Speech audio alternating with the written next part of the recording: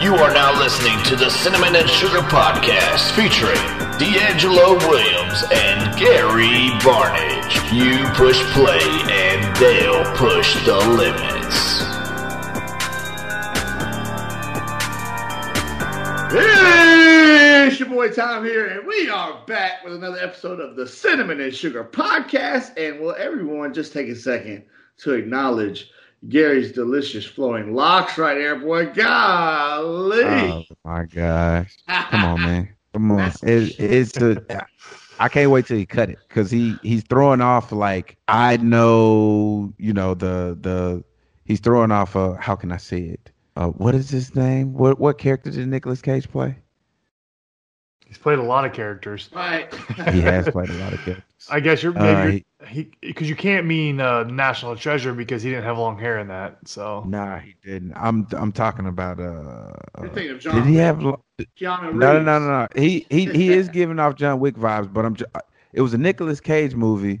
Was it where his skull? What was it when he would catch her on fire and she was like his hair was like all like woo. Ghost Rider? Was his hair long in Ghost Rider? Nope. Was his hair long in Ghost Rider? It was not.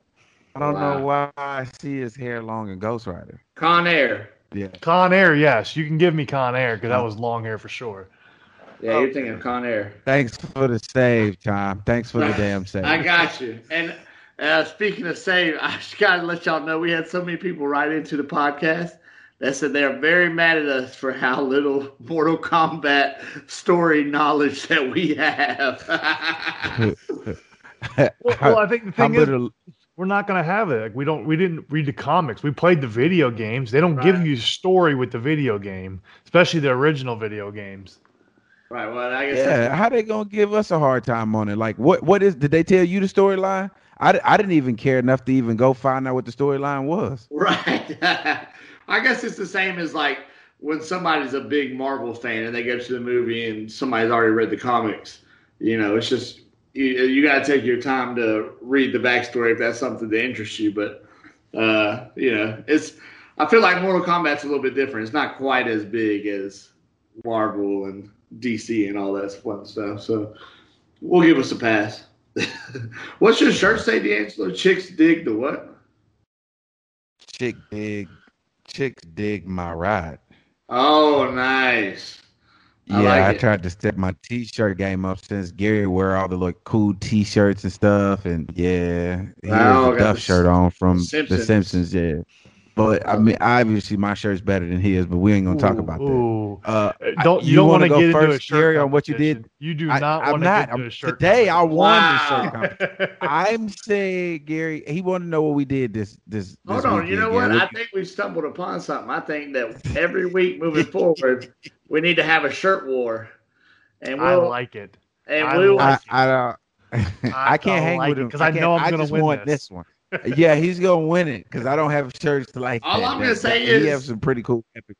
Yeah, I'm just very glad I can't be in it. Yeah, that's what. I know. Now that would be a war. No, you can. You just got to be like the neighbor from Home Wilson. Improvement. You just got to cover your face. Yeah. You just have the lower half showing, not the top half. There you go. I like it. 100%.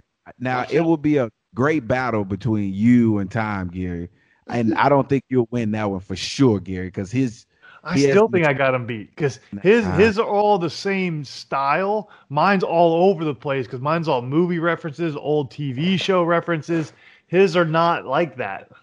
Well, the ones that I like to wear all the time are different. Well, it's okay. We'll bring it back, D'Angelo. Just to clarify, he always wears, and he's worn this shirt with us at least 6 different times. He loves the Will Smith Fresh Prince of Bel-Air. Oh yeah, that's like his go-to. That's a go-to. That's a staple. Look, he's trying to unload ammo out of my clip over here. But don't worry, I wasn't even gonna bring that one just because I know y'all expecting it. I ain't worried about it. Why do we still get that damn shirt? We'll still get. I'll be his first one he wears. Don't be rude. Like your Ravishing Rick Rude T-shirt that you like to wear. And All these nice Jason shirts. Cheddar bobbing you right now. Cheddar bobbing you. Hey, Cheddar he can name all 17 shirts, and I still will have 40 more he's never seen. This is gonna be Hey, good, but you know guys. why, D'Angelo? That's because he's rich. No, it's because all my shirts cost like $5. A lot of mine come from Walmart too. You said 500? Okay. No. What you do this weekend? Hey, let's Gary? jump They want to know into what you did this week. Oh, sorry. I forgot we had a podcast to do. So we actually had our first scrimmage because I'm helping coach at my old high school this year. So we had our first scrimmage. Gary, what kind of coach are you, bro? I I'm gotta actually ask this this question. year. It's been bothering me. I know you as a player, and you are a shitty motivator, bro. Shitty motivator. You don't stretch. You drink sodas. Like, what kind of coach are you, Gary? Can you please tell? Not from your perspective, from what the kids tell you, like, oh, he cool, or like he a dick. Other kids that tell you to other kids how they feel about you. Like, what's been the consensus around the locker room? I would say I would be a coach that you can come and talk to and tell, and I'm not going to jump down your throat right away. But I am a guy who's going to make you run afterwards for conditioning because I do believe like for our team we don't have like all kids. coaches. You just like all coaches. Okay, got it. Makes sense. No, You not just all like of them. coaches. No. Yeah, no. they all let you come talk to him. And Well, you I tell don't. them what I'm the not a problem yell. is, and I they don't either yell. punish you immediately or later on. You No, didn't say mine's like not punishment. Mine's not punishment for running. I just because we don't have enough guys to play. Just enough all guys on offense, all guys on defense, so we have to always play both ways. So I just always have them run a little extra conditioning at the end just so they're always ready. So I don't burn them out. I don't make them run 15 110s or anything. I try to incorporate like a competition. Like last year I incorporated it was basically to the goal line and back, but one person got a head start. If you tagged him, you're done. But the person still got to finish. So you make it like a competition, but while they're still running. Catch that rabbit. Yeah. So like stuff like that. I try to integrate fun aspects into it and just different because it's stuff that I would enjoy when I was a player. I would love like we did this in Carolina. Our conditioning sometimes instead of doing conditioning, we played ultimate frisbee. That is an amazing conditioning thing because you're always running and it's fun. Yeah. So like stuff like that. Rather condition. See, I like that because it's like the fun game aspect, but I'm not a yeller. I'm not a big yell guy. I'll correct it and get it going because that's just not my demeanor. I'm not one who yells even on the field. I don't really talk on the field when I was playing. I'm not like a rah-rah guy. I'm just more, I'm going to go out there and do my job, and that's what I did. Right. I wasn't one of the guys that jumped out of the smoke and did like a yell into the sky or anything like that. Or Wow. those kind wow. Okay. I had to ask, man. I mean, because you taking over a team, and what position coach are you? So now I'm doing tight ends and fullbacks. Tight ends and fullbacks. Okay, so he's the tight ends and fullbacks coach, ladies and gentlemen. Not only is he, I'm impressed. I'm not gonna say I'm proud of him just yet. I'm impressed because he's really been taking this season serious, considering they didn't win a damn game last year. Like not one damn game. Like didn't even sniff a damn win in his dedication to these kids. Like, and it's probably not his fault. He's probably that coach that said, it's not my fault, it's these damn kids. They terrible, but as a coach, I got to keep showing up and proving to them that we can win a game. That's it. That's the floor. Not winning one game. He's serious about it. He hadn't missed a day. I'll call him. He's like, hey, man, I'm at practice. I'm going to have to call you back. So he's taking this serious. I just hope that him taking it serious equals some more damn wins this year. And y'all were shitty last year, bro. Well, and like you said, I coached for the kids. It's not for anything else. I'm not doing it for me or anything. I'm doing it to help the kids. I helped them last year, and most of the kids are back, so I want to help them again. And I'm trying to convey what we did when I was playing, because my sophomore year we were 2-8. We won 2 games. Then my junior year we went 5-5, and then we went 8-2. So like it's a process, and we had all young kids on the team. I think we had 4 seniors total. So everybody's coming back so they can just improve. And I think that's the biggest thing, is just showing that they can improve and just getting that from the kids. Gary, Improve. You fuckers didn't win the game last year. Exactly. What do you So mean? they can improve. Improving is winning one game. And that's an improvement.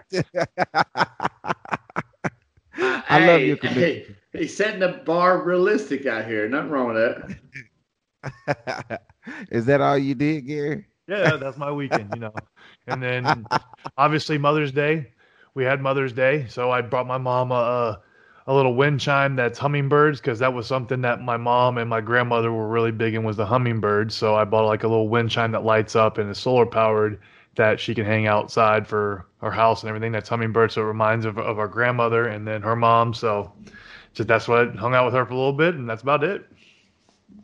Okay, so that's gonna push me right into what I did this weekend, and it kind of pertains to Mother's Day. Took the wife to her favorite Mexican spot for Mother's Day. Place was completely packed with everybody taking their mothers and stuff out, and she brought her mother, right? And we had dinner, and it led me to this question, because you basically kind of answered it when you was talking about what you were saying.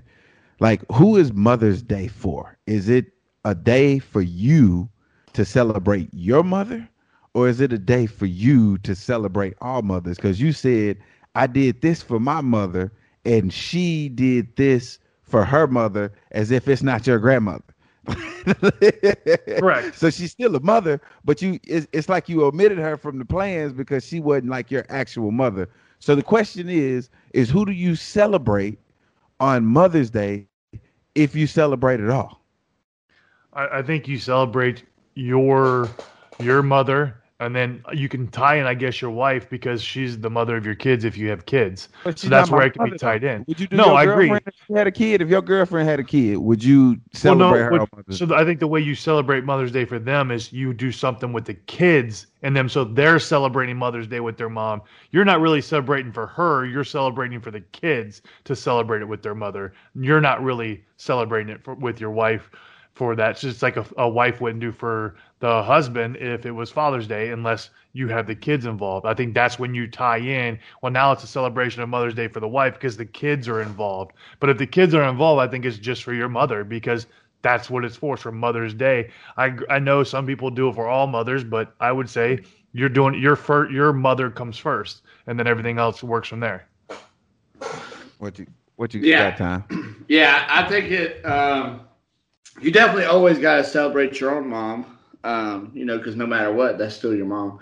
But as you go along, obviously you're going to have grow into the role of the father that celebrate, kind of like Gary said, celebrating the Mother's Day for the kids with the mom. Because, whenever the babies are little or they're young, they can't really do as much. And so there's kind of like your role to help them celebrate until they get maybe a little bit older, and then they can do it. I think even then, once you get past the age of where the kids are able to celebrate themselves, I think there's still part of you that wants to celebrate your significant other for being the mother of your children, because that's still been a huge role in your life that they feel. So even though they didn't raise you and they're not technically your mother, they did raise your kids, and you want to show appreciation on that side of the ball. What do you think? Well, and I think that's where it ties into, as long as you bring the kids out and then you all celebrate Mother's Day for your wife, because now the kids are truly doing it and you're doing it with them.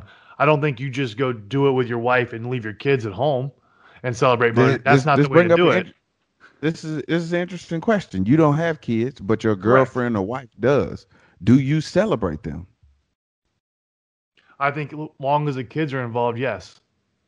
I'm talking about based on time, based on what Tom just said, because he made it seem like they're raising your kids. So if you a stepfather or a stepmother or whatever you prefer, and your wife and or girlfriend has kids, do you celebrate them, Tom?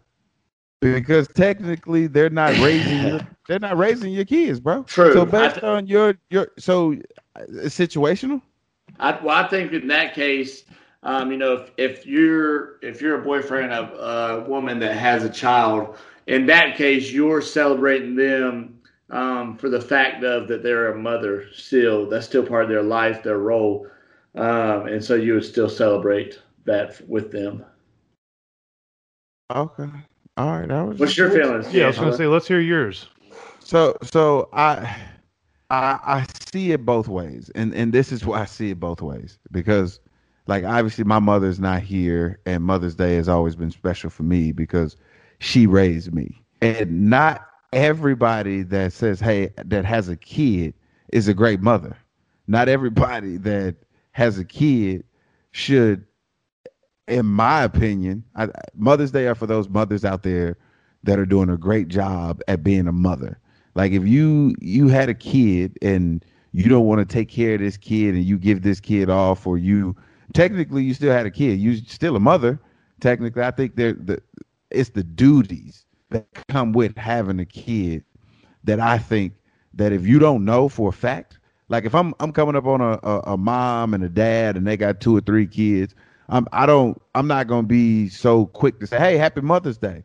I don't know what them kids going through. It could be pure hell for them. So me wishing them a happy Mother's Day is giving her credit for a job that she may be doing all the way wrong. So it's hard for me because I know what my mother did. This man said she might have been doing the job all the way wrong. Right. You see what I'm saying? Like you validate something that like it's like a participation trophy out here. That's what I'm saying. So that's why. See you over there laughing. I'm being dead serious, bro. I don't think y'all think about these things, but that's why I'm be hesitant on wishing people a happy Mother's Day because that onus is on the kids. If you poll the kids and they be like, oh yeah, my mom's doing a great job, we happy, then that's one thing. But you don't have that opportunity to poll them. So that's why I don't throw the quick happy Mother's Days out there. I just know how my mother treated me and how her mother treated her. Like, you know what I'm saying? Like I wouldn't do anything for my grandmother. Obviously I wasn't old enough to do anything for her, but like thinking now, like that onus would be on my mom. And if my mom wasn't here, then I would do something for my grandmother to kind of take that place, to kind of soften that burden a little bit. But yeah, I'm kind of all over the place as it relates to like Mother's Day and how I think about it. But just throwing it out there just for like random people that I don't know and don't know the situation of their kids, I don't wish them a happy Mother's Day because they could be going through pure hell. So I want you to keep that same energy when Father's Day comes and people don't wish you happy Father's Day because they don't know your situation. I'm cool with that. I don't expect you to think that I'm a great father because based on what you said, Gary, you are a horrible father. And if anybody say anything to you about happy Father's Day, that lets me know that they participate in the absentee father that don't want to do anything for their damn kids. That's what it lets me know. And you're parenting all wrong, Gary. That's all I'm saying. I'm doing a good job of parenting. I'm having you help raise my kids. Oh, stop it. So after that, we had the Mother's Day dinner. Well, before that, my wife and her mom, they went and they put out this raised garden in the backyard in the garden area where my wife used to hold on real quick D. So that was the Mother's Day, right? I got one more thing about Mother's Day and then I'll let you go to the next story. Okay. Because I know this is something that a lot of people try and claim. Like, are you considered a Mother's Day or Father's Day if you have a pet or anything? If you don't have kids, if you have a pet or anything? Because some people want to be still considered mothers, fathers, or whatever if they have a pet. And I don't agree with you saying Mother's Day to anybody like that because that pet's not. If that pet talks to me and says Happy Mother's Day, I'm good with it. I'll say it. Till then, probably not. I'm going to tell you something that's probably going to really piss you off. I don't necessarily think people that adopted kids should get the moniker of Happy Mother's Day. See, I disagree. The only reason why I disagree because I'm telling you, your whole statement was it's based on how you're raising them and how you're doing the motherly duties. If they're doing the motherly duties, then they deserve their Mother's Day.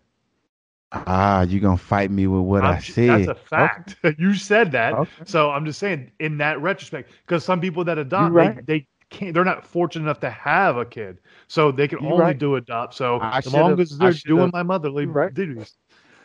Right. You just changed my mind. I don't even have to go into that. But I'm going to tell you before I went into that, the only reason why I was thinking like that is because you would think the first criteria of a Mother's Day would be you would actually have to conceive this baby. But I didn't say that. So you're absolutely right, Gary, on fulfilling the motherly duties. So yeah, if you've adopted a kid, you are now a mother of all types. But when it comes to animals, hell no, you get no love from me. Right. No, I'm not calling to wish you a happy Mother's Day or a happy Father's Day or a happy sibling day. Like, no, y'all taking that shit way too far. Okay, way too far. and I know people love their animals, but I think that, some of these people that say, dog moms are moms too, or whatever, I think they will realize. I'm pretty sure, Tom, you're the only one that says dog Oh, moms. no, I've never said that, but I see it posted a lot on social media. Or people talking about how dogs are children too, or whatever. So it's like, I think that they'll say that up until they have a kid and realize how much different a child is versus a puppy. I mean, I understand all the love you have for your puppy, but it's a whole new world. And that's the thing, though, Tom. All the people that are like, hey, me having a fur baby means I'm a parent. They don't have kids. So they don't understand what it feels like to have kids. And that's why they feel the way that they feel about the animal that they have. And then after they do have kids, they find out like that animal that they was praising so much before they had kids falls second or third or fourth to that kid, because now you're really, really having to take care of somebody else that solely depends on you. There's no training after, with a dog or with a cat, 6 months to a year, they're completely trained. Now, with a kid, this shit's a lifetime. You just made a lifetime commitment because things are ever changing and situations are too. I agree. Right.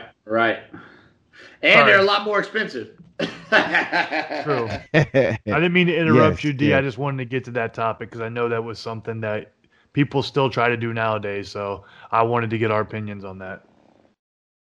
Okay. So the second part is my mom and my mother-in-law and my wife, they built a garden. They built a raised garden because Mom, she always like, hey, we need to get a garden. We need to get a garden. I'm like, okay, cool. We did this before and things didn't work out. We started having all these kids and then the garden came up. We had animals. It was a lot going on and the garden didn't make it. The dogs and the kids made it, but the garden didn't. So now we're doing this garden thing over again. And now I got to figure out a way to keep these rabbits and other rodents out of this garden. So I'm a build a fence, and I've been sitting outside looking at this garden and trying to figure out, like, man, how am I gonna build this fence? And I'm really good with my hands. I don't know if y'all saw The Amazing Race, but I was in and out with the cello. I was in and out with all the things. Well, minus the tile. Minus the tile. I've seen you in the NFL with your fumbling problems, so I don't know how good you are with those hands. But I digress. Y'all are some haters. Y'all are some lifetime haters. Y'all some lifetime haters, man. I'm a natural winner, man. So now I've kind of gotten an idea on what I'm gonna build and how I'm gonna build around this garden. But this is what it came to me, and I don't know if y'all have ever seen this or if y'all ever heard of this. But like as we're out there and like her mom's like working with the kids and like she's talking and my mom's really calm with the kids, really patient as hell. And my wife kept saying, stuff to the effect like when we were kids, blah, blah, blah, blah, blah. And I'm just like, damn.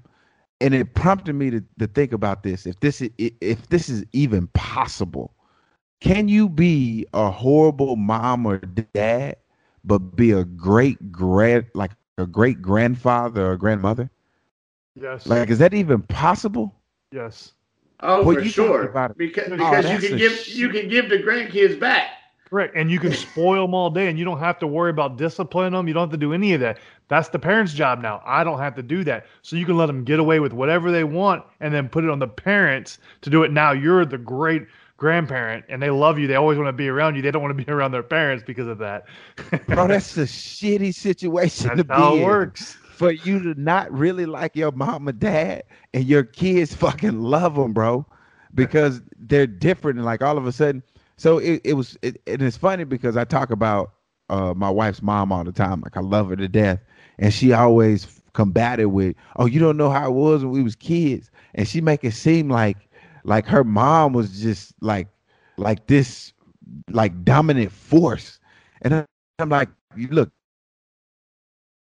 not an old lady like this, because she is a very nice lady. She was like, you ain't see her when she was young, when she was my mama. And I'm not saying that she was a terrible mom. I'm just saying like her grandkids, no wrong. I see her and I'm just like, dang, like stuff. Why to like hit the roof or flip the table or burned up a couch or something that they didn't did, and she just like, oh no, it's okay. And I'm like, what?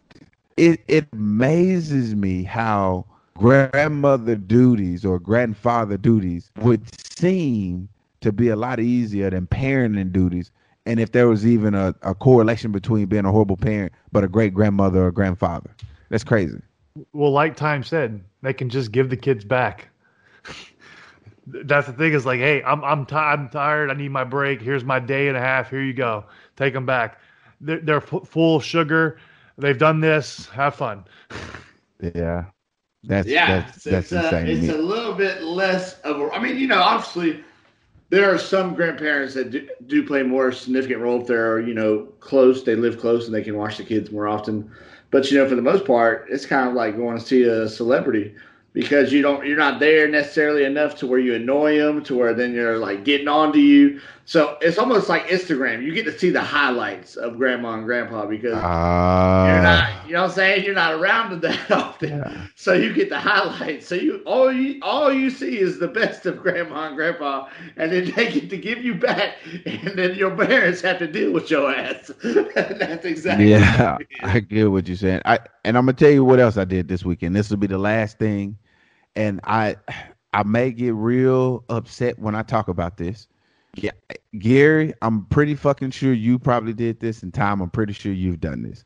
When you see cyclists out on the street cycling, getting better, getting healthy, trying to get a workout in because they love cycling. I'm a cyclist. I love cycling, okay? There's certain precautions that we take as riders. We try to ride in a group, because when we ride solo, that's normally when cyclists get hurt or get hit by cars, is when they ride solo. Oh, I didn't see you. Well, they saw you and they tried to buzz you or and didn't know and got way too close and end up clipping you, and then you're hurt. They kept going because they don't want to stop. When you see cyclists out there, just give them just like you would pass a car, pass the cyclist the same way. We're in a group because there's strength in numbers, okay? And there's a lot of things out there that's very detrimental to our health. I'm going to give you something that's detrimental to cyclist health versus anything else, okay? That's really minor for you when you're in the car. You don't even think about it when you're in the car. This is something you don't think about. Things that will kill a cyclist that will not kill somebody in the car. A squirrel. A squirrel will absolutely crush a cyclist, okay? I'm not going to stop there. A rabbit will absolutely crush a cyclist. A deer, a dog, absolutely crush a cyclist. I'm going to tell you the number one thing that takes cyclists out, outside of potholes, that there's one animal that I'm going to see if y'all can guess that take out more cyclists than any other animal out there. What do you think it is? Snail. I'm going to say a bee. What do you think? A bee. No. I say a snail because knowing you as a cyclist, you're not very athletic. So you see a snail, you hit it, you fall. So the number one thing that takes cyclists out more than anything else, exhaust. Turtles. Oh, Turtle. Bro. Yes. We on them skinny ass tires, them turtles when they going across the road, because you see a lot of them smashed. So if somebody doesn't call a turtle out and they move, bro, a turtle is the worst thing ever on them skinny. When you hit them, it's like a speed bump going 90 miles an hour, bro. Well, first of all, they move so slow. Bro, when you in a group ride, and if somebody don't call that turtle out, bro, it's worse than Mario Kart. When it comes, it's awful, bro. So my question is, if you're at the front and you call out turtle and you got 60 people behind you, how are they supposed to avoid that? Hey, we're gonna have to figure it out. We're gonna have to figure it, especially if the person in front ain't paying attention. You that's why when you come up to the front, you want to make sure you call all the hoes out. You call out all the animals that are in front of you. If you see one deer run across the whole group, you gotta call out all the hoes. Oh, the hoes. I thought you said call out the hoes. You call those out. I just want people to understand what we're going through as cyclists, because I don't think they necessarily see our side. Sometimes I don't think they even give a damn about seeing our side. We just out here trying to get healthy. We're just trying to stay fit. And not only are we trying to stay healthy and stay fit, but we're trying to stay safe too. So when you see us riding too, and you just like get over, go in one line, that's not safe for us. You're supposed to give us 4 feet of passing room. So what we do, we have to take it. So when we're in 2 lanes, well, I mean not in 2 lanes, but when we have 2 pace lines, and you see us double deep, and you just like, dang, if they was in 1, I can get by. Yeah, that's okay for you, but that's not safe for us. So just give us a little room. Just think about the cyclists out there, because it could be me, it could be your mom, it could be your dad, it could be your cousin, a distant relative. Just keep us in mind as cyclists, because we dealing with all these other animals, these potholes and stuff like that, and these loose dogs that ain't no leashes. I'm gonna tell you something that us cyclists do that y'all may not understand that we do. You know that pothole that you've been hitting in your damn car every morning or every night, and then you just like, whoa, you show up and that mug finally fixed? It's because some cyclists got tired of hitting it, and they called in and was like, hey man, you got a pothole right here, and they gonna keep following up because we want that pothole fixed. So technically we the pothole fixers in your community. So let us do our work. Keep us safe. Keep us safe. Like those bees that pollinate, and you just like, oh, I can't stand this pollen. That's us. We get the potholes fixed. We get that shit done for your community, for our community. So keep us safe. Time. I love how he said he is a cyclist. We need to put that in air quotes. Right. Because he got called out for always skipping his cycling, not wanting to do the long rides. I'm just saying, I don't know when the last time he went cycling. It might have been 6 months ago, for all we know. But he's a cyclist. Oh wow! Right. Here we go. That's like telling somebody you go to church. The only time you go is Easter and Christmas. Oh yeah, I go to church. Hey, that's pretty much the same. That's what I'm saying. It's the same as you're cycling. If you're a cyclist, I hate y'all. Hey, D, we're proud of you. It takes a lot for someone to pick up something new that they're not good at and continue to do it, even though they're terrible. First of all, whoa, easy. Because I was able to come up with something that I thought was very entertaining, that I thought about this weekend, and all I could think about time was you. That's all I could think about time was you when this topic came into my head. So when I went on the bike ride, on Saturday, and I came home. We did 62 miles with like over 3,000 feet of elevation climb. And I came in and I was like, whoo, my legs are beat. And my wife always said, you go on these group rides and you come in here tired. Like you would think that, you would go on a ride that's kind of like cruising and you're not hurting yourself. And it's just like therapeutic and relaxing. And I'm like, nah, that ain't one of these kind of rides. She was like, y'all be competing. I said, look, I'm going to tell you what it's like. Riding bikes in a group is very similar to playing pickup basketball at the Y. And this is why I thought about you, Tom. I said to a certain extent, this is why. When you play pickup basketball, I still don't understand this, how things get super serious. Like, it's not like anybody going to the NBA. It's not like anybody got D1 scholarships. It's like a collection of guys It is. that came in to work out.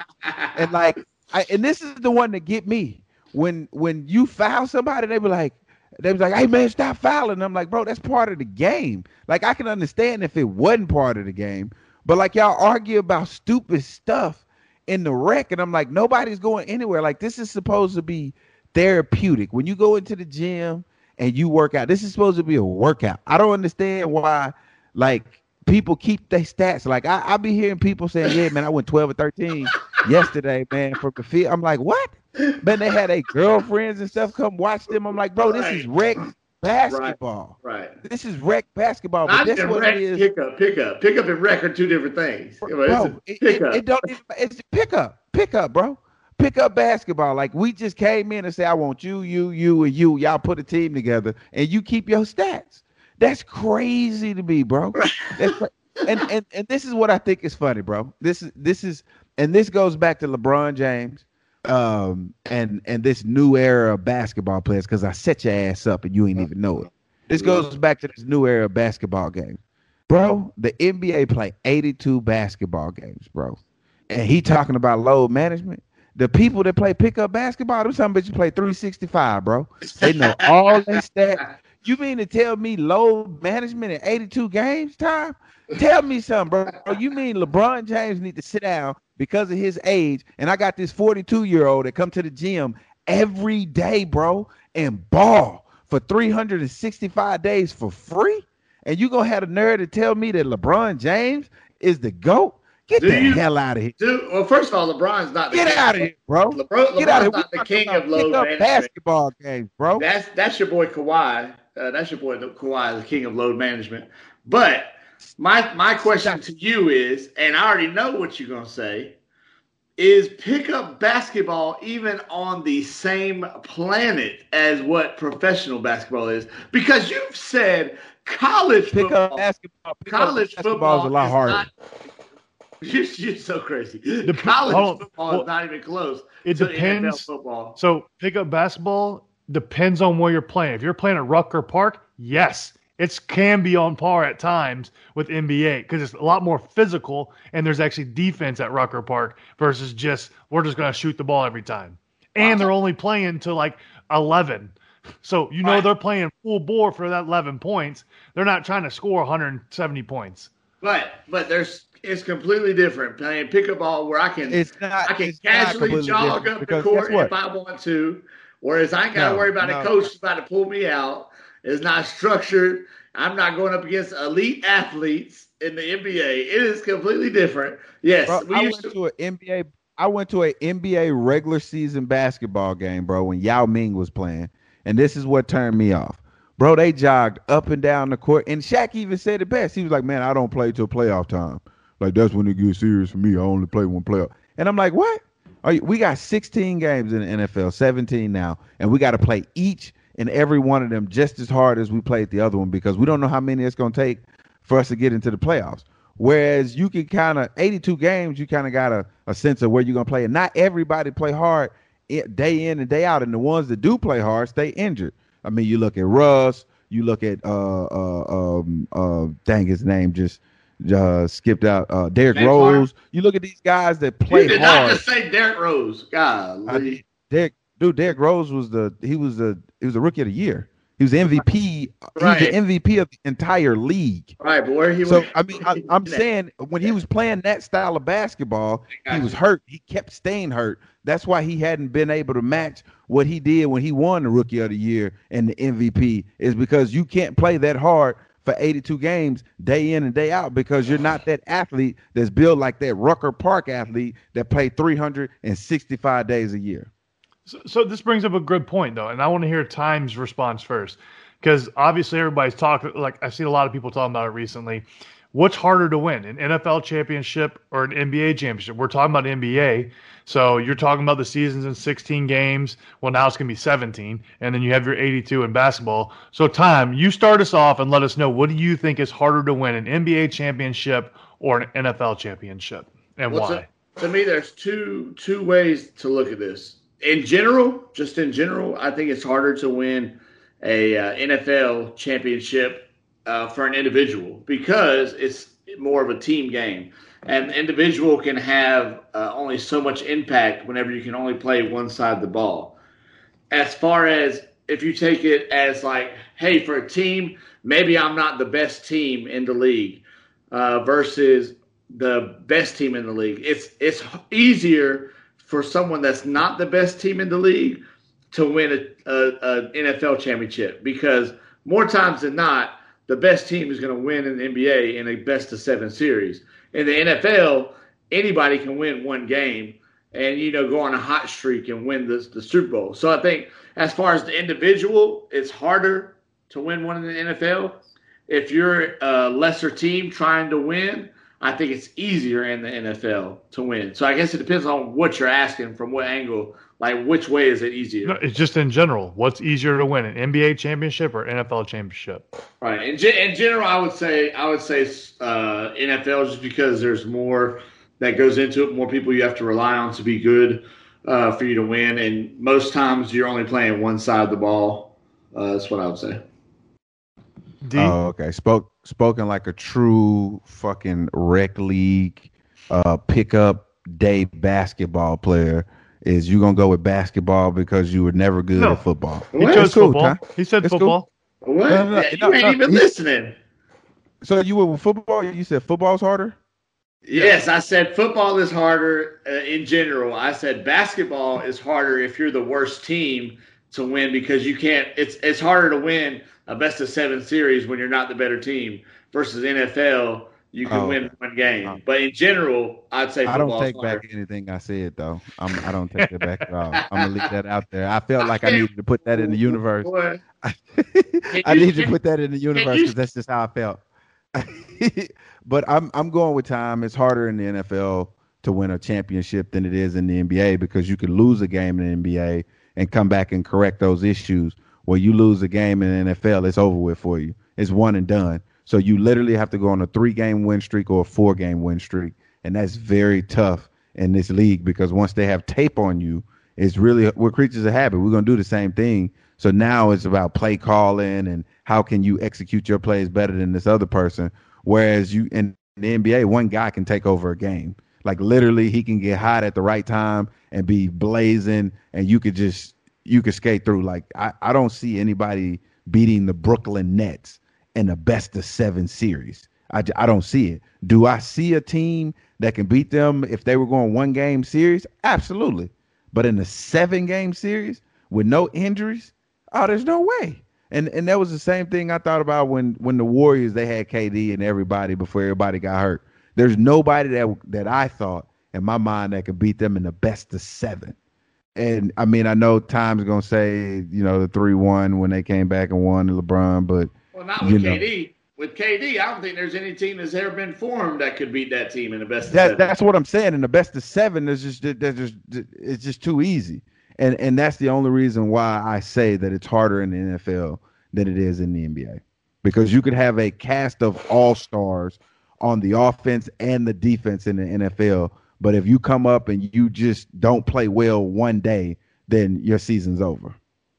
And y'all basically said everything for me. I don't really have to say much. I agree with both of y'all. I like what you just said at the end, where you said you could have a team of all-stars on offense and defense, and they could be a team of bubble players on the other, and they're in the Super Bowl. Yeah. It could be one fumble loses you the game, and you still could have played good. It wouldn't even matter. Turnover, that's all it takes. Like you said in basketball, one person can win a championship. One person can get you to a final, but one person's not going to get you to a Super Bowl. That's just not going to happen in football. And one person's not going to get you to the playoffs most 99% of the time. Prime example is the Patriots that went 16-0. To me, that's the best team I've ever seen play NFL football, and they didn't win the Super Bowl. Because it wasn't just one catch, but that one catch. Who was it? David Tyree. Yeah, David Tyree, that hand of God to catch that one ball. Oh, and Eli Manning escaped the sack. Like that one play in a bubble lost the Super Bowl for the Patriots because if they get that sack, it's over. You know what I'm saying? Well, you could also say the Seahawks instead of handing the ball to Marshawn, they threw it. Right. Yeah. So it's just that's how small the room for error is in football. To where you can lose the Super Bowl, even though you're clearly the better team. It's just, every dog has their day type thing. That's why everybody loves the March Madness tournament because, anybody one and done, everybody can lose.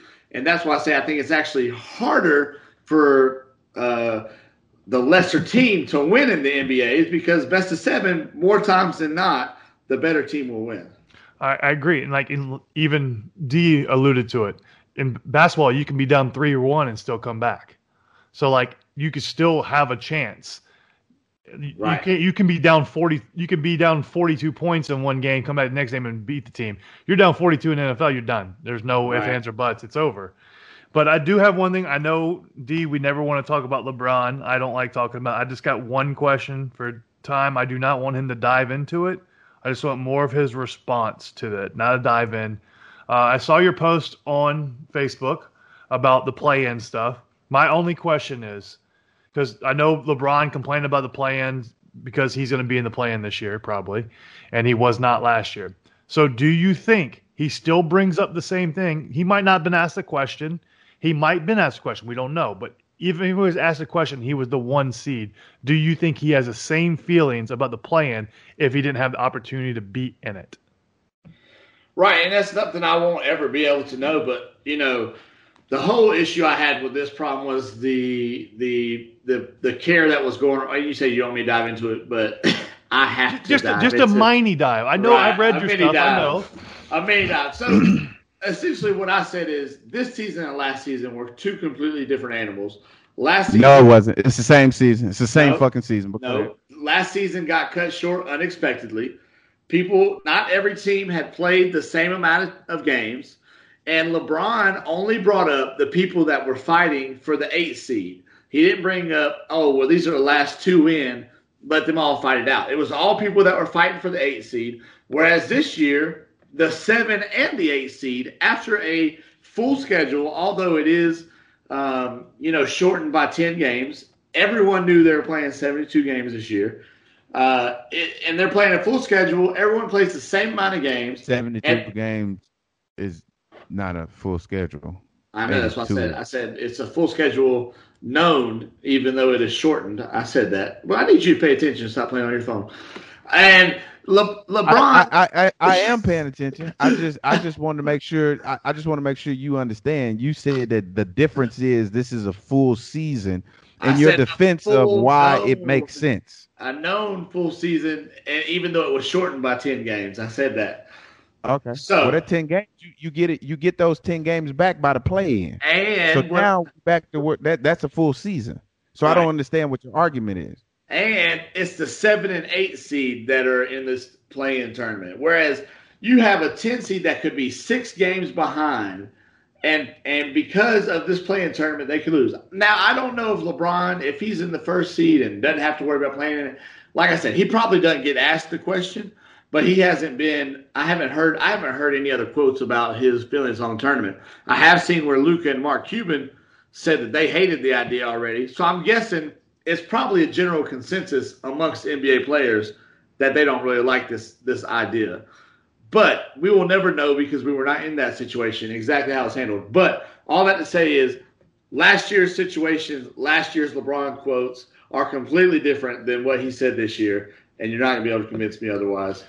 Well, you wouldn't be able to convince you with anything, LeBron, because you just won't ever disagree with anything that goes against LeBron, which is fine. That's your prerogative. You're that brainwashed. That is good. Not true. That is not true. I do love Lebanon Reigns, though. Lebanon Reigns. but look, the whole thing with that, like you said, it was a shortened season. This is a shortened season. A lot of players played actually more than 72 games last year. Some teams played 73, some played 74, some played 68. So, it's still not that much of a shortened season. So, I don't understand. I don't agree with even making a comment like, hey, it was fine last year. It's whatever. We'll do what we got to do this year versus saying somebody needs to be fired over it. I just didn't like the way the quote was. I think if he did a different way, especially with, I know you say his stuff was different, but the way he said it last year, they deserve an opportunity, and now he doesn't think people deserve an opportunity. He said that people should get fired over it. I just don't think the way it was said should have been done that way. That's all. I think he could have said it a lot better, even if he disagreed with it, versus saying this shit's whack or whatever, and whoever did it needs to be fired. And looking at it's LeBron. Everybody's going to criticize because of what he said last year. That's normal. You know that's going to happen. So I don't know. Here's a question I raised to a friend of mine while we were smoking a cigar, and I want to get y'all's analysis. When it comes to the world 2020, 2021, can you name me 2 more polarizing people in today's world than Donald Trump and LeBron James? Biden. I don't think he reaches that level. I would say he does, because he does for the right. Right, but people don't post about him and talk about him like Carlson.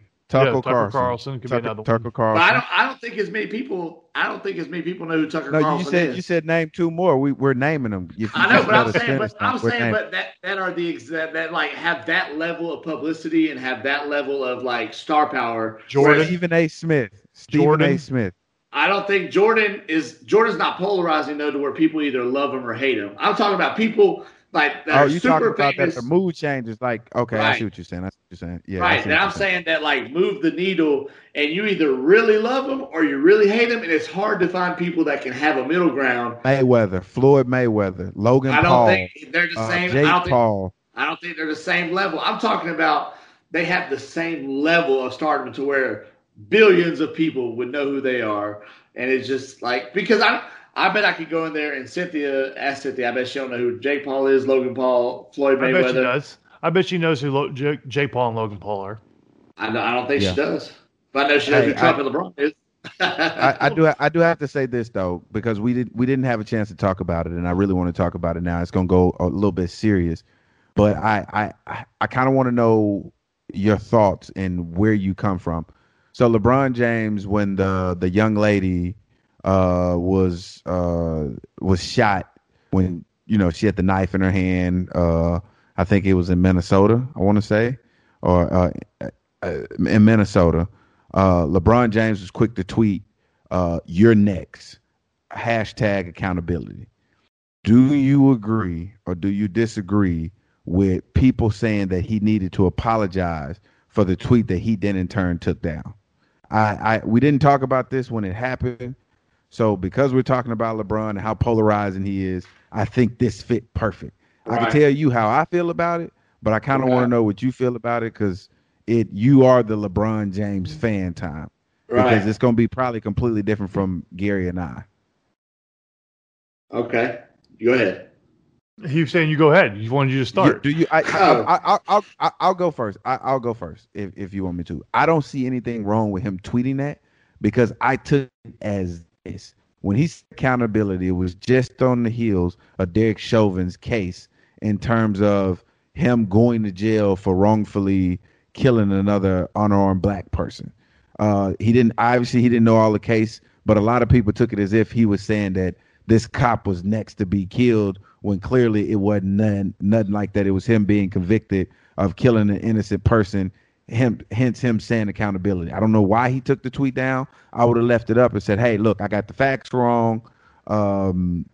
He's not going to jail because I could see what's going on in this. But it doesn't take away from the fact that where the tweet originated from, it originated from a good place. I mean, we've all had those tweets that either don't age well, or you trying to get the facts out, because if you're the first one to say something, then you get the most likes, or you get the conversation started.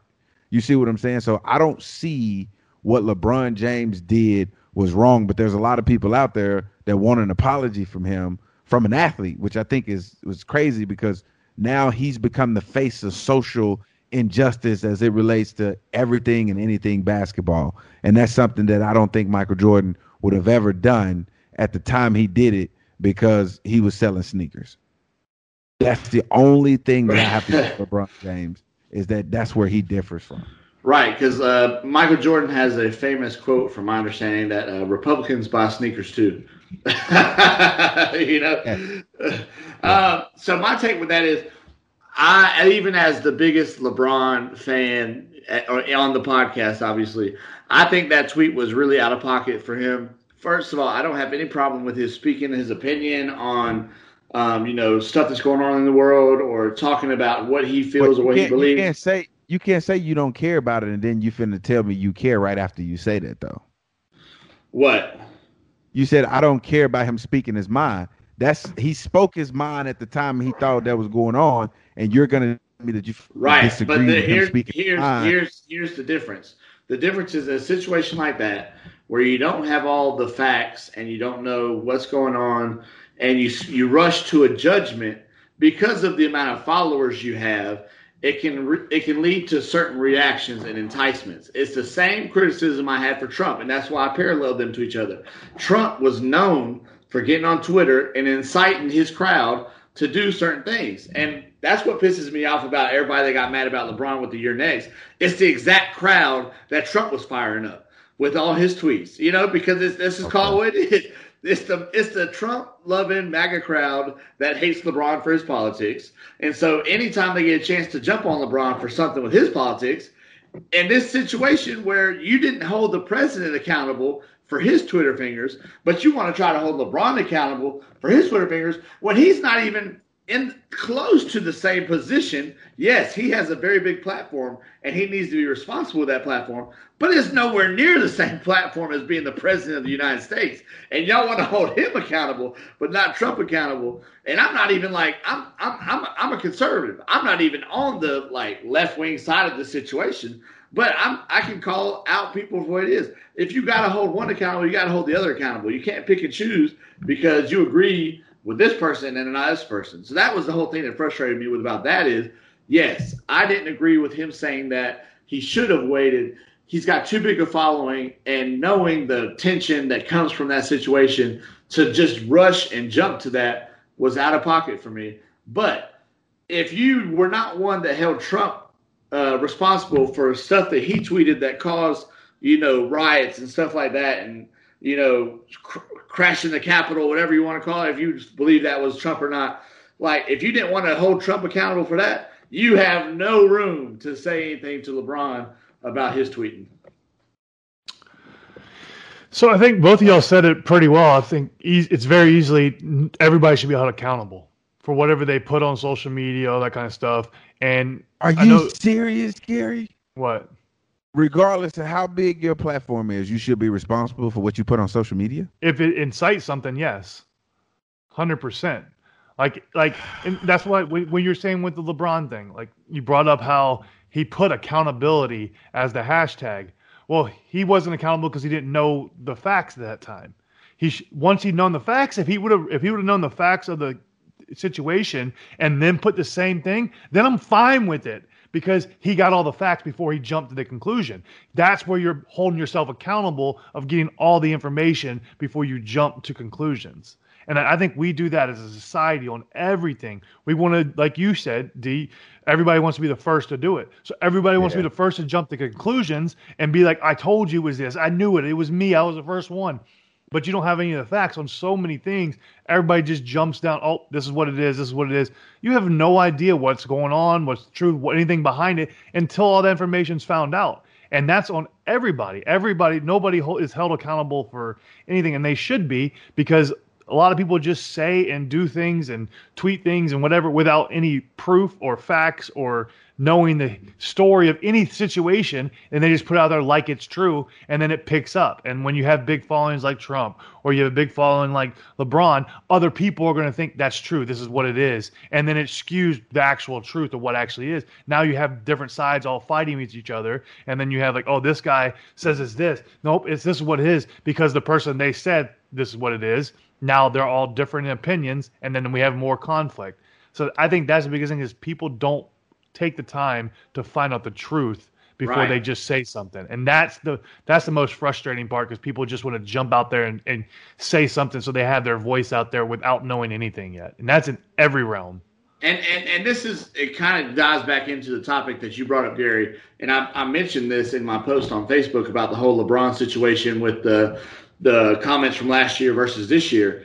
Like I said before, the same people that were giving LeBron crap about saying that, he was backing off of his words and, contradicting himself.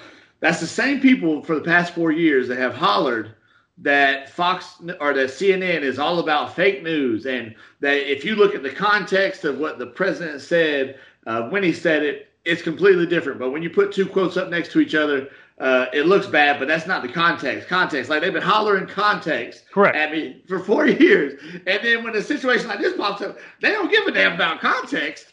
They just see the quotes and they're going to go off of that because, like I said, if it fits your bias, you're going to run with it. If it doesn't, you're going to go back and find the context and show you, no, hey, see, this is what's important, And so that's why I think there's so many parallels between Trump and LeBron, and it's crazy to think about. Which that's the reason why I brought that up with the post, because I saw people saying context, all that kind of stuff, and I wanted to try and put a little bit of context on how I just think it needed to be said a different way, and the way he went about saying it was wrong. Not that he said it, just the way he went about and the way what the words he used for it is what was I didn't think was right.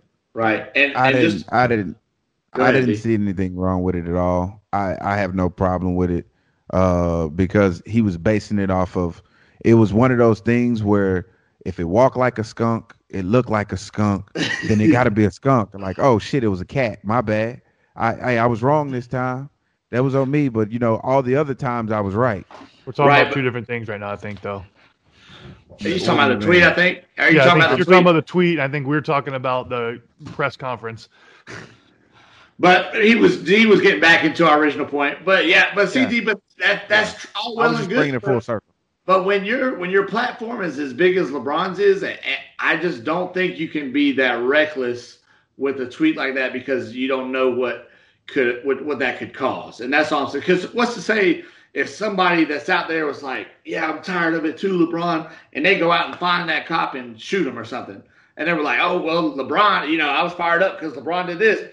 Then the world's gonna be looking at LeBron like, damn, did you really, fire this man up and it wasn't even the situation you thought it was? I'm not saying that you got to hold LeBron accountable to that degree, but that's kind of like essentially what you're getting at. It's like you have such a big following, you have an ability to when you speak, people listen, and it's just to me it would be better if you were just more careful as far as knowing the situation, knowing the facts before you go out there and spray. Because he has done that when asked about China. He's like, I don't know enough about the facts to talk about China situation. Right. So he's done it before where he held it.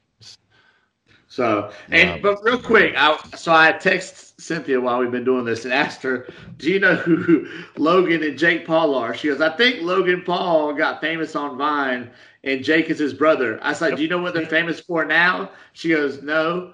I said, she goes, well, I know you said that Logan was on the wrestling show and that everyone hates him, but that's about it. So she has no clue that they're boxers right now. So that's why I'm getting at. Like, they're not big enough to where people know exactly who they are and what they do. Speaking of which, it brings me to this question, and it's a sad day because I know we've talked about boxing in the past as far as I think that Mayweather's the best, D'Angelo's wrong. But did y'all happen to see the press conference where Floyd Mayweather and Jake Paul are getting into it, and Jake Paul steals his hat and runs off like a little kid? Do you think that was old school Vince McMahon wrestling promo shoot, or was that real tension right there? I don't think it was real. I think. Go ahead, D, if you want. I don't think it was really. I was going to talk about just how everything even shaped out, and even how we even got to this point, because you said it on one of the podcasts, like, he needs to box a real guy to see if he's really a boxer, he's going to box Mayweather. That's not what I'm talking about. I'm not even going Tom, you said something that absolutely floored me during this podcast. It's really come full circle. Why is boxing a great sport? Why is football a great sport? Why is soccer around the world a great sport? Why is any of these sports that are successful a sport? And here we are, we have conversation after conversation about women's basketball not making it, or women's something not making it, and fans not being entertained, or fans not being there. Fans is something that I always like to me. If you have a fan base and you're an influencer, which Logan Paul and Jake Paul are, because Tom said it best, when you have a large platform, you have a responsibility. Well, Logan and Jake have a large platform, and they built it from the ground up. Not because they were great athletes, not because nobody knew them for their athletic prowess. Even if they were athletic enough to do anything, they wasn't good enough to make it on the circuit. But what they were good enough to do is make a name for themselves through Vine and through these social media things where people wanted to know more about them. They got this huge platform, and they go to Triller, and now they're hosting their own boxing promotions and stuff like that. And they're setting themselves up to make millions and millions and millions of dollars, whether they're good, whether they're okay, or whether they're bummy, because they can put seats in they can put asses in those seats because people want to see them, and they want to see them either or good, but either way, they want to see them enough where there's a supply and demand. That's how it's always been. Boxing wouldn't have been great had it not been a lot of people in the stands wanting to see it. Maybe it wasn't because it was great boxing. Maybe it was because of the ambiance. I know when Conor McGregor fought Mayweather, those tickets for that fight was stupid, and we know that Conor McGregor had no chance. But because it was two phenoms from different sports, and we followed them both, that had our ass in those seats, Gary. That for that reason, because we was like, oh, this is going to be legendary. It'll never happen again.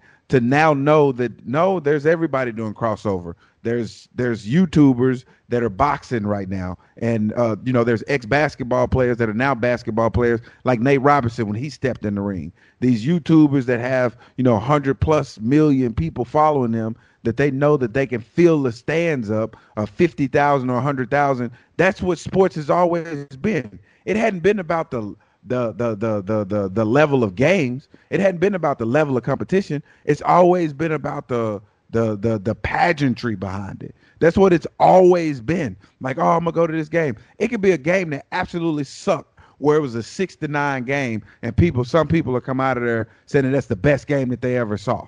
And then the people be like, dude, I don't know why I keep doing this to myself. They suck. Cleveland Browns fans, you was there, Gary. Like they every year it has nothing to do with how good their team is or how bad their team is. It's just the loyalty. It's them coming back. They like the experience, the fan experience, being around other people, the fans, being around other people that have a genuinely interest in the same person that I'm watching, so we can talk. That's why we do wrestling. We don't do wrestling because it's great. We do wrestling because people can speak our language when we go sit in those stands, and we just like, oh yeah, that's dope. That's the adrenaline that it gives us, and this is the new wave of boxing. And it's gonna probably be the new wave of any other sport, whether it's softball, whether it's rapping, whether it's stuff like that, because that's what it's moving towards, is being that influential person or being an influence in the community, whether it be through TikTok, whether it be through any level of social media. That's where we're going. These shows that are coming out, like Cobra Kai. Cobra Kai started off on YouTube as something that they did, and now it's a huge phenomenon with Netflix. So it's just people showing their artistic ability and putting it on display. And once you put it on display and you capture that audience, then you free to do whatever it is you want to do with that audience and make hella money doing it. And that's why this is the future of sports as it relates to where we're going in the future. So thank you to come into the DeAngelo Williams TED Talk. Right? Hey, that's one of his famous soliloquies right there. Yeah. And I think you hit it on the nail. It's all about the entertainment. You can't even argue with it. You can't argue with it. Like, it's all about entertainment. Sports is always about, if it entertains you, people are going to watch it. It doesn't matter who it is. We can stand up here and say we hate it. I won't watch the Mayweather-Paul fight. I have no interest in it. It doesn't entertain me. I don't want to watch. I would love to I'll see the highlight of Mayweather knocking him out. I'm good with free though. Exactly. Yeah, I'm not going to pay to watch it. Like, I'll see the highlight or something like that. I'm just not going to do that because it doesn't entertain me. It's the same thing with sports nowadays. Like, obviously, we played football forever. I'm not entertained watching NFL football anymore because I saw the business side of it, and it turned me off of it. So I don't watch as much NFL football. I don't watch as much sports because I'm not entertained by watching it. I'm more entertained by playing it or doing it versus actually watching it. So I'm not gonna pay for those type of things. Like you say, it's all about if your entertainment value, and I think that's what sports are doing. And I'll give it to the Paul brothers. They know exactly how to draw people in and how to bring in the money. That's power to them. I still don't like them. I don't think they're good people. I don't like their way they do things. It's not for me. But hey, if somebody else wants to pay for it, so be it. That's up to you. As long as you're entertained, that's all that matters. But I do. Only thing I disagree with is, like, because boxing is such a traditional old school sport, it was always about entertainment, but it was always about who was the baddest guy, who was going to win, we already know the outcome of most of these boxing matches that are actually, like, we know the outcome. So, like, there's no spectacle to be like, oh, who's going to win? We know Mayweather's going to win. There's no if, ands, but Mayweather's not taking a dive like Ben Askew might for $1 million. Mayweather's not tarnishing his 50-0 record. He's going to embarrass. He's going to play around like he did with Conor, and when it's time, he's going to knock him out like he did with Conor. That's just what he's going to do because he wants to make the money. Mayweather's all about money. He knows what he's doing. He knows how to do it. If he can make $50 million doing this, he's going to do it because why not? It's an easy victory. He knows they have no chance. So. I do think it is a step back for boxing if they keep highlighting these things just for the actual boxers out there because they're not getting the recognition that they deserve that's getting taken from them by influencers. YouTubers that don't deserve that recognition. I love it. I absolutely love it because it shifts the pendulum from the boxing associations to Triller and people just putting on fights and stuff on their own, because Jake Paul and Logan been doing this for a while and nobody's taking notice until Nate Robinson got knocked out. And we was like, oh shit, he out here knocking out ex-basketball players. Like, whoa. But still, I understand what you're saying. I'm just talking about just getting recognition. Yeah, that was everywhere. The memes turned into stuff, and people were like, "Oh, okay, like, follow, repost." Later, now it's Mayweather versus Jake. We earned that, or is it Logan? Is it Logan or is it Jake? It's Jake, right? It doesn't matter. They're losing. Yeah, it's one of them. So Logan is the one fighting Mayweather. Jake is the one who knocked out Askew. So like. Right. Yeah. So we know that they're not great boxers. We're not saying that they're great boxers, but they're good enough to capture the eye of Floyd Mayweather. Him saying it's an exhibition, because I watched the interview after, and he said, "Look, this is not a sanctioned fight, so this doesn't go against my record. This is an exhibition, and I'm getting an opportunity to make $50 million plus in an exhibition, Gary, in an exhibition." But not only are they making this amount of money, but after the pay-per-views start flowing in, Triller's going to make their money. And after Triller make their money and these fighters make their money, guess what? We're starting a new situation to where now, I saw Ocho Cinco tweet out, hey, I'm ready. Ocho Cinco's fighting on the undercard. He's in the undercard. Like, so there's guys that think that they have hands that play football that may have hands. I don't know. We've never taken them serious. This is the equivalent of an actor or a singer trying to cross over and do something else.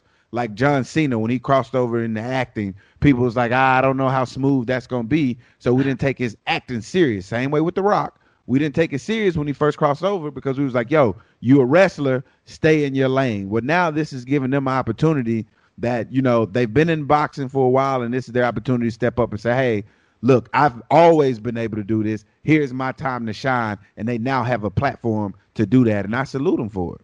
And I salute, like Jay-Z said, I'm not a businessman. I'm a businessman. That's Floyd Mayweather through and through. Yeah. And so, but here's the thing about, you just talked about the crossovers.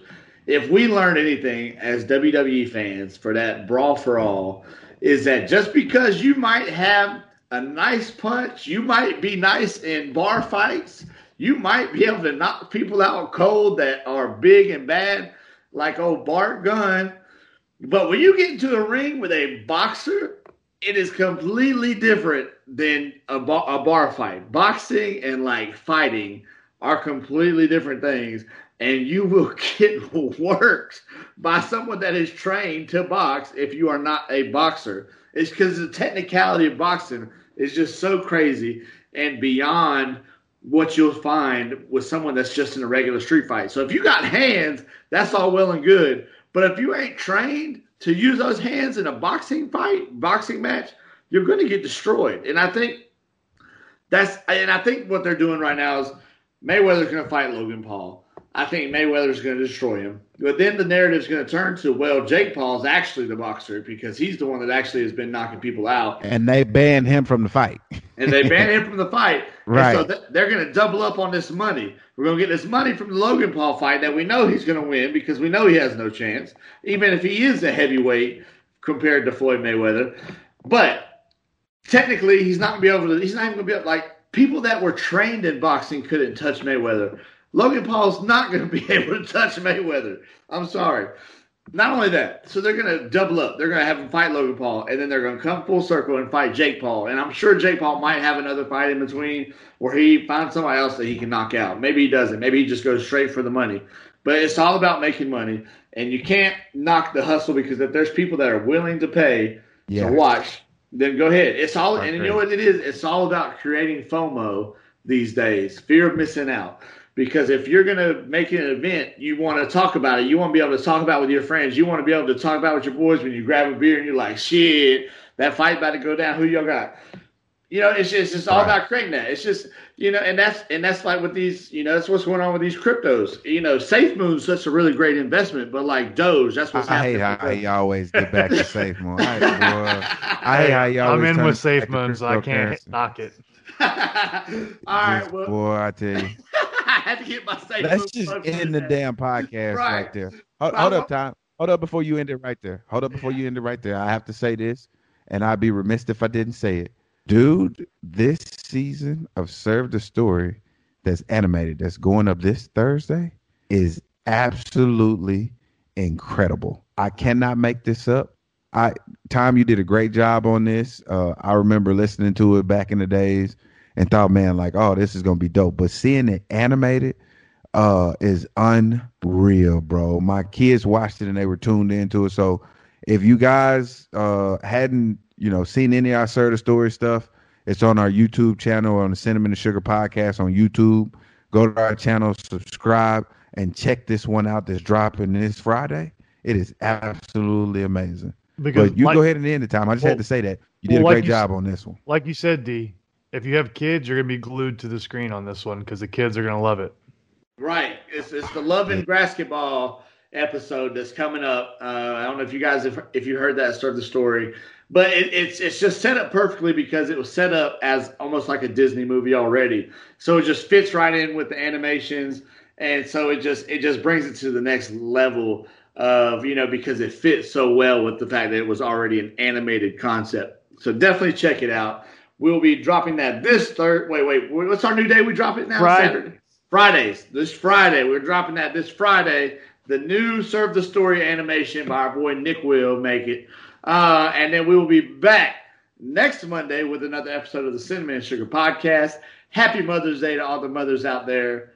Ain't that right, D'Angelo? All the mothers. Happy mothers. All the mothers. Gary may not feel like that, but we stand all the mothers. Happy late mothers. And like Tom would say, we out! We out! You are now listening to the Cinnamon and Sugar Podcast featuring D'Angelo Williams and Gary Barnage. You push play and they'll push the limits.